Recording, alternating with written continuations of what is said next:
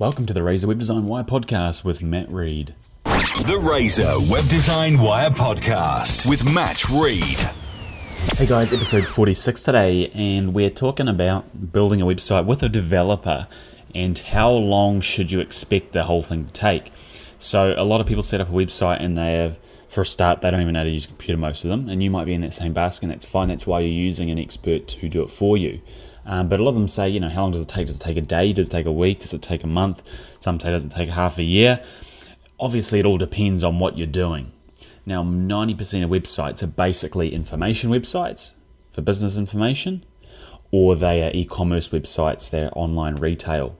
And then after that, there's other specialized websites that might be custom built that are like pay for subscriptions to a certain feature or service, or sign up and you can chat to people like a forum or a charity or a club or an organization, all that sort of stuff. But the main two, are the business websites and e-commerce websites. So basically the time process is split up into different stages. So you design a website, you write the content, you put the template and the code together, and then you put the content into it, tidy it up, make it mobile friendly, and away you go. Now, depending on how you're doing the site and who's doing the site, the process can change quite a bit and the timelines can change quite a bit. The fastest website I've ever built of any decent size is actually quite recently, and it was a site that was around 15 pages, and it had a special search feature on it where you could search through all the listings and see their details and photos and make an inquiry. And we nutted that out in about 2 weeks. Now that's very, very fast. Most websites, generally for a 5-page basic business site, I would allow at least 3 to 5 weeks to do. Now the main reason for this really at the end of the day comes down to you, the client, organizing the actual content that's going to go onto the site. Like I have a lot of people come to me and go, oh yeah man, I want to get it up this week, or I want to get it up by the 20th of the month, and it's the 10th already. And you're like, okay, well yeah, we can, but it really comes down to you preparing the content, or getting the base of the content there, getting the photos done and stuff like that.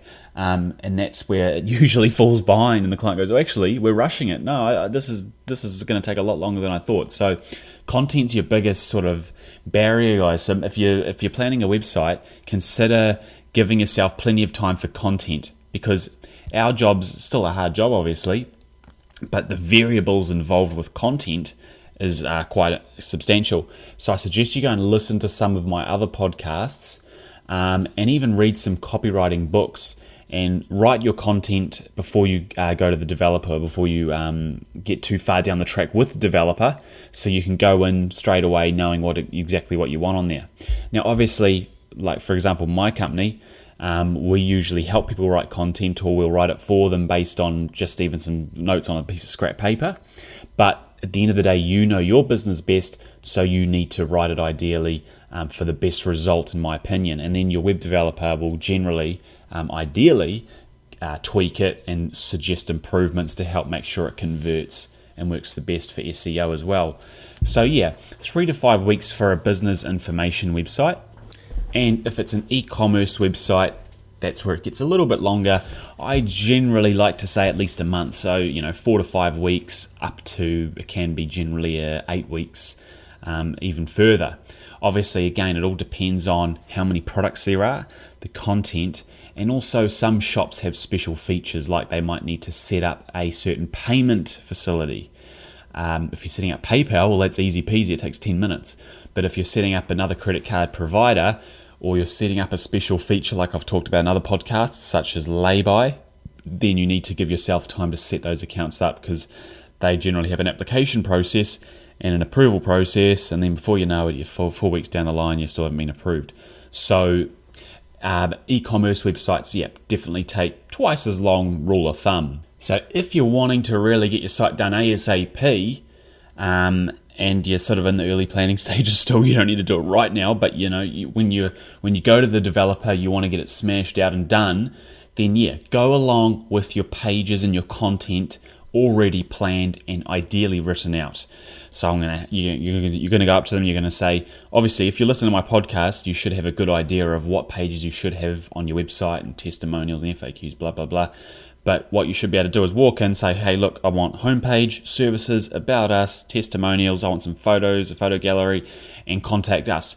Here's a Word document file or even a printed piece of paper with sort of a draft, semi-completed version of the content on it. Give me a quote. How long is it going to take?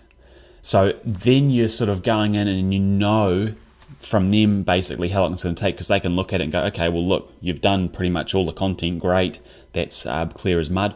Or if you're not going in with that sort of stuff, they're going to go, well, depending on how much content and how many pages you want, it could take 1 week, it could take 2 weeks, it could take half a year. So that's the main key here, guys, is trying to pre-plan before you go to your developer. As I said, if you're wanting to go to a developer tomorrow and you've got nothing done, then maybe stop listening to this podcast and start writing out some content and getting it planned so you can go in and get it sorted. But I hope that gives you an idea, guys, the overview of how long it takes to build a website. But most importantly, that the biggest factor is actually involving you and the content. Cheers. That was the Razor Web Design Wire podcast with Matt Reed. For more, visit razorweb.co.nz.